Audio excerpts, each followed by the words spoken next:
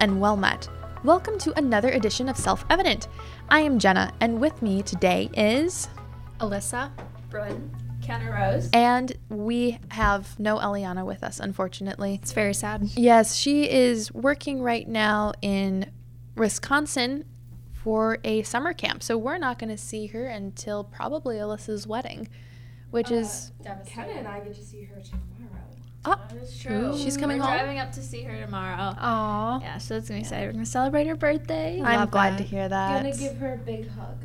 Yeah. Love and that. Give her a hug for me. Okay. Yes. I'll Okay, give we her will. Double. 3 big hugs. Well, Yes. she can give 2 and I'll give 2, so that way we cover everybody. Gotcha. It is officially June, which American culture has dubbed the month of Pride to celebrate people who identify as a part of the LGBTQIA+ community. And in honor of Pride Month, we are going to be discussing Romans 1 today. So let's begin by reading the passage we'll be dissecting. And if you need a refresher on Romans 1, pause this right now and go read it from start to finish, or frankly, just go read the whole book of Romans. We won't judge. We'll be reading verses 20 to 26 and referencing the verses that follow suit in this episode.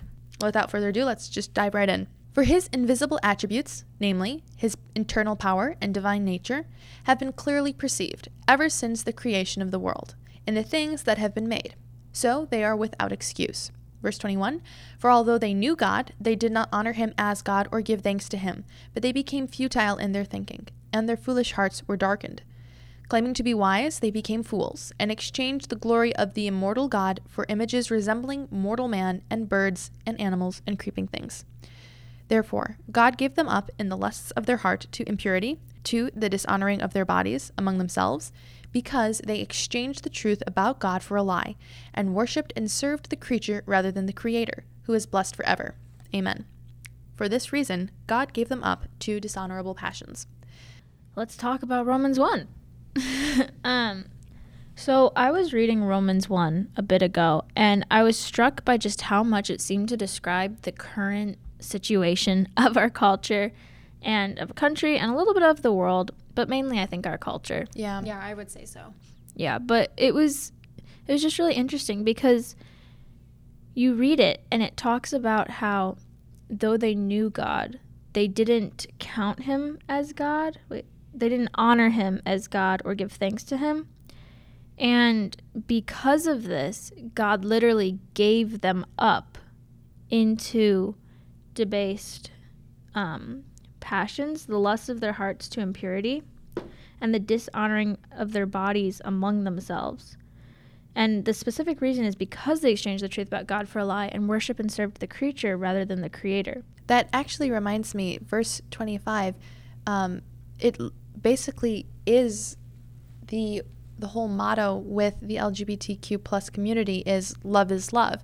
And they literally exchanged God for the creature because the Bible explicitly says that God is love, and they've interchanged that with love is love. That's interesting, but that's a very good point when you consider too what Romans 1 is saying, exchanging the truth about God for a lie. Yeah.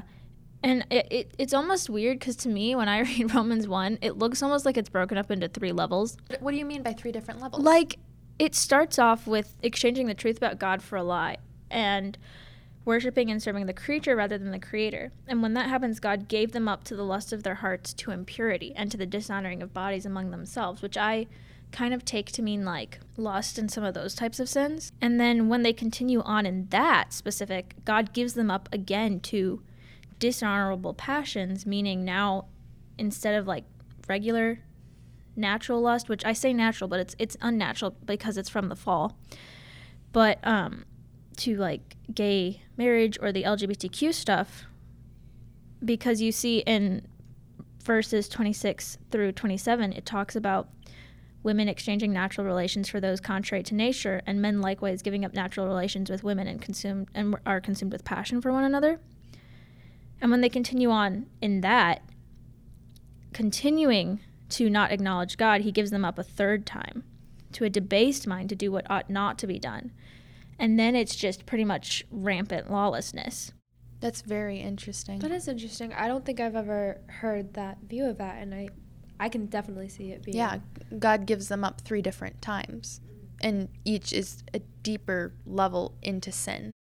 And if you look at it, that's usually how, I mean, nations fall, or how they fall. Like, they start with something small, it grows bigger, and it grows bigger.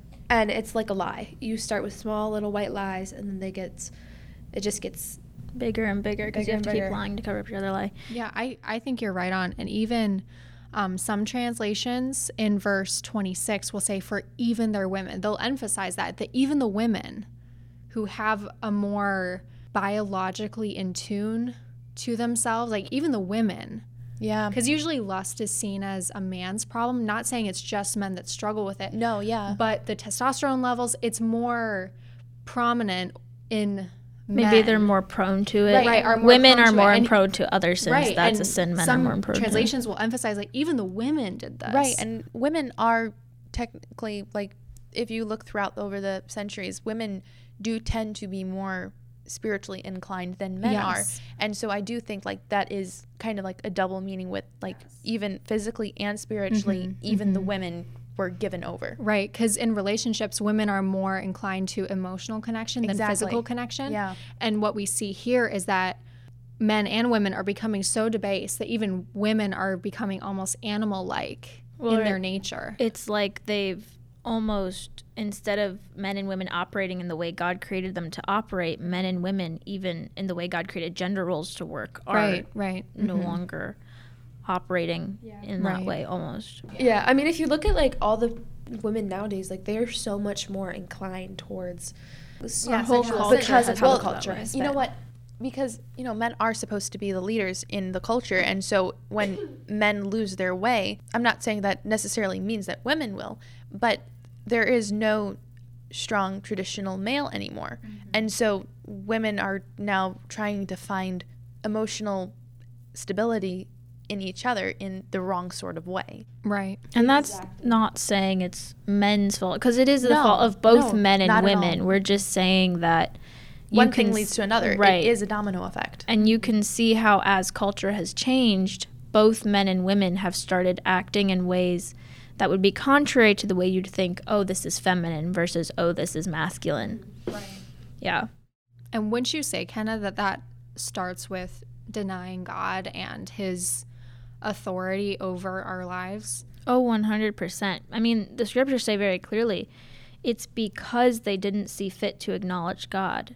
And so, really, the root of all of this is that separation from God at the fall. Mm-hmm. The thing to me that's almost scary, though, is how it says God gave them up. And I don't know why, but the third time when it says, and God gave them up to a debased mind to do what ought not to be done, and then it just continues on and ends with, though they know God's righteous decree that those who practice such things deserve to die, they not only do them, but get approval to those who have practiced them. It's like a scary finality in that. Like, it's like God gave them up, What a way to end a and chapter. it, like, Yeah. ends in, like, after kind of explaining some of what that is, it to me, it's just kind of, it's frightening to think about. It 'Cause is. when God gives a country up, it's not. How are you going to stay afloat? I think that one of the only things that will be the fall of America is either if we fight from the inside of each other, or like if a kingdom fights each other. Yeah, But but a then house also, divided. a house divided. But then also, if God gives us up, and I think He is. Yes, and it definitely is, I think, both of that, because we are fighting amongst ourselves about the pettiest of things. Like, even Christian circles are not focusing on the right fights right now. We're all caught up in different doctrine and dogmas, and we're not focusing. Hymns versus Yes, worship. or- precisely. It is both and. It's not either or. It's both and. It is scary when we see the warnings in Scripture about what happens to a nation, to a people, to an individual, when God continually just says, okay, you want your sin? Here it is, and here's the consequences. But I'm so thankful as a believer that God doesn't leave it there. There is bad news. There are warnings. There is judgment for those who don't turn from their sin. But I'm so glad Romans doesn't end there, because we have Romans 3:23 coming that says, for all sin and fall short of the glory of God, but it continues, and are justified by his grace as a gift through the redemption that is in Christ Jesus, whom God put forward as a propitiation by his blood to be received by faith. This was to show God's righteousness, because in his divine forbearance he had passed over former sins. It was to show his righteousness at the present time, so that he might be just and the justifier of the one who has faith in Jesus. For those who are struggling with these sins, for those who are confused about what the believer's stance in this culture is, I want you to know that Jesus Christ has the power to redeem you. He can justify you, declare you righteous, that our sin is not something that we have to be held by, because Christ has the power to break those chains. And so if you are not a believer, I would encourage you to just read the book of Romans straight through, to see that there are warnings for our sin, there are consequences of our sin, but there is grace. And I think that's the beautiful message of the gospel, that God has a standard, but Christ fulfilled that standard perfectly on our behalf. Amen. Well said, Alyssa. Well said. Yeah. So, Alyssa, what is it about Pride Month and the reason that we titled it Pride Month that is just so dangerous? And what does God think about that? Yeah. As Jenna was talking about, the month of June is commonly known as Pride Month. And this is a month that celebrates one's pride in different sexual orientations, identities, desires, celebrating all of it, specifically pride. And yet God's view of pride is radically different from our current cultures. Pride, one of the 7 deadly sins, which was, I believe, penned by Pope Gregory, and I can't remember when. But this pride is celebrated for an entire month. And throughout church history and the entire human experience even, pride has never been something to celebrate. Rather, it has been something to put off. It has never been seen as virtuous or emulation worthy. Yet here we are in the month of June, and self-exalting and self-worshiping pride is now something to honor and celebrate. And God has a lot to say about pride, and never does he say it is something to celebrate. Proverbs 8:13 says, "The fear of the Lord is hatred of evil. Pride and arrogance and the way of evil and perverted speech I hate." And then to Jenna's point earlier of the culture's proponent ideology that love is love, flies in the face of everything that Scripture talks about when it talks about love. And 1 Corinthians 13:4-6 contains an excellent rebuke to the current culture of Pride Month, when the Apostle Paul, under the inspiration of the Holy Spirit, teaches, "Love is patient and kind.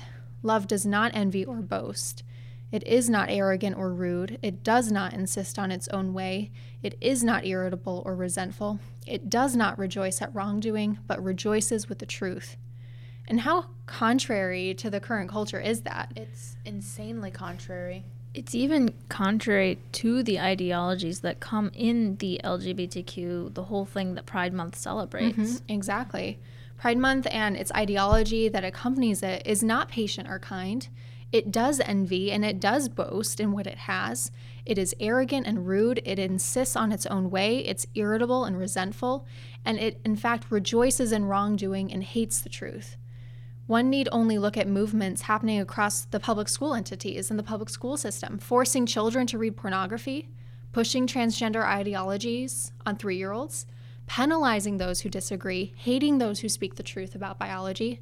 I mean, it goes against love. It really does. If you truly love your neighbor, you are going to be speaking about these things. And exactly. And I think this was a great example of showing how God hates the sin of pride, and it reaps dangerous consequences for those who walk in it, and we're seeing that. As believers, we need to stand up for the truth and walk in humbleness before God and his statutes. I would just like to close with Micah 6:8, which says, "He has told you, O man, what is good, and what does the Lord require of you but to do justice and to love kindness and to walk humbly with your God." Tying in with that, Micah says, he has told you what to do. And so, Brynn, what has God told us to do in regards to finding hope and not putting our pride in our sexual orientation? Yeah. I mean, I think to all of this, we just have to realize that the Bible gives a solution, and there's no way around it. The only solution to all of this is Christ. He really is the only one that can heal, and he is really the only one that can fit that hole that all of these people have in their hearts and in their souls. If you take a closer look at all of the people who are a part of the LGBTQ plus community, you will find just a bunch of people who are hurting inside. They're hurting so much, and they're not happy as they are. They're trying to fit that hole that they feel in their hearts with something else, when the only thing that will fit that hole is God. Yeah, so many of these people, I know I've heard stories and I've talked with people that their lives have been so broken by sin and by the sin of others, whether they were abused in childhood, or it is true what you said about this community is in pain, and my heart just bleeds for them. Yeah. And I mean, you realize, like, at the end of the day, they'll look in the mirror and they're not happy with themselves. They feel like they're in the wrong body, and that they weren't created perfectly. They weren't created wonderfully or fearfully. There was a mistake in their creation. Yeah. When you are truly able to take a step back and to let God take control of you and of your life, that is where true healing begins.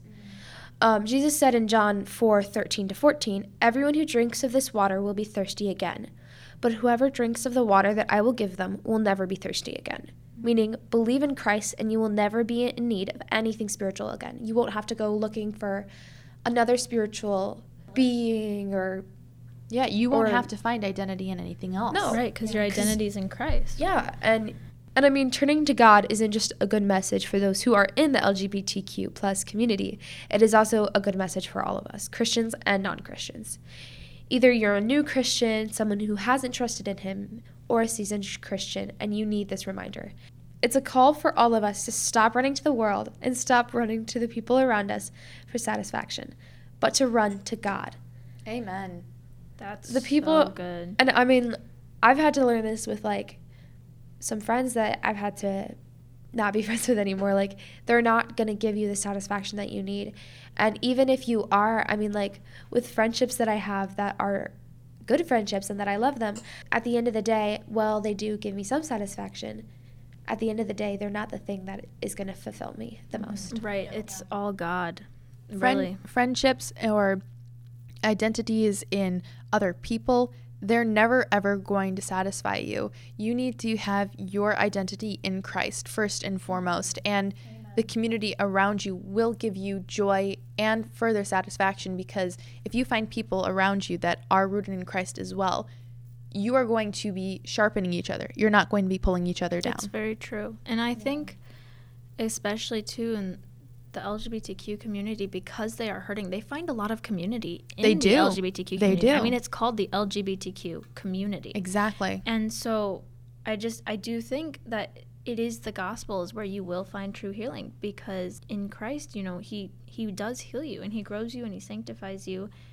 And yeah, I think there's that loneliness. He will heal it, and you find your identity in Christ. I think John 4 and the woman at the well, which Brynn referenced in verses 13-14, I think that speaks wonderfully to this point of how her life was just ravaged by sin and brokenness and hurt. And she was looking for her satisfaction in something else. And Christ just gently and beautifully, just calmly brought her to himself. And if you don't know the geography of that story, the amount of time that it took Jesus to walk all that way just for her, it grips your heart with this story. And he had a meeting with her. Yes, he did. And he took her broken parts and he made her whole. And for anyone listening again who is struggling with this, just know that Christ is able to complete you if you turn from self and sin and you turn to him for forgiveness of your sins. And if you turn to him for wholeness and completeness, he is going to do that for you. And I just want to give you that hope that you don't have to stay in your sin. You don't have to stay in your brokenness, that Christ has provided the way to make you whole. And I know that churches sometimes get a bad reputation for how they handle these issues, but if you're part of a good church, or if you know someone who's a believer and is close with you, I would just encourage you to reach out for help with this. I'm a huge proponent of biblical counseling. It's something that's very near and dear to my heart. It's something I have received before. There's no shame in it. There's no shame in saying, you know what, I need help. So I would just encourage you to do that and know that people love you and people are willing to sacrifice time and energy to help you feel complete and whole. There's a second component to this, I think, too. And because the gospel is the solution, I think Christians need to be sharing the gospel and standing firm in the gospel, kind of following what it says in Romans 1:16 through 17. For I am not ashamed of the gospel, for it is the power of God for salvation to everyone who believes, to the Jew first and also to the Greek. For in it the righteousness of God is revealed from faith for faith, as it is written, the righteous shall live by faith. And I kind of think that the response of a Christian towards this should be working to share the gospel with pretty much everyone they come into contact with, no matter whether they're from the LGBTQ community or from somewhere else, because or if it's even Pride Month or not. Right, because everybody needs Christ. The gospel is needed 24/7. 100%. And even us believers need to be reminded of it. That was why Paul wrote his letters, to remind churches of the gospel. It's something that everybody needs to be reminded of. And this is why I'm so grateful that we're actually doing this episode, because the glory of Romans is just washed over me again. The power of our Savior is incomprehensible to me, and I love that so much. Romans is one of my favorite books in the Bible. It's so deep. Yeah, it's deep. It's amazing. Yeah. And for those who do believe, Romans 8:1 is one of the best verses in the entire Bible, that there is now no condemnation. There is no wrath for those who are in Christ Jesus. Christ's sacrifice just covers you completely and wholly. Right. And it's just so beautiful. And what Kenna was saying, that the gospel is the power of God, and it's for everyone. There's no distinction. There's no only club here. It's for everyone. We're called to evangelize everyone from every nation, tribe, tongue, and people. Right. And Romans 2:1 through 5 kind of is helpful somewhat, and I think understanding the gospel even deeper.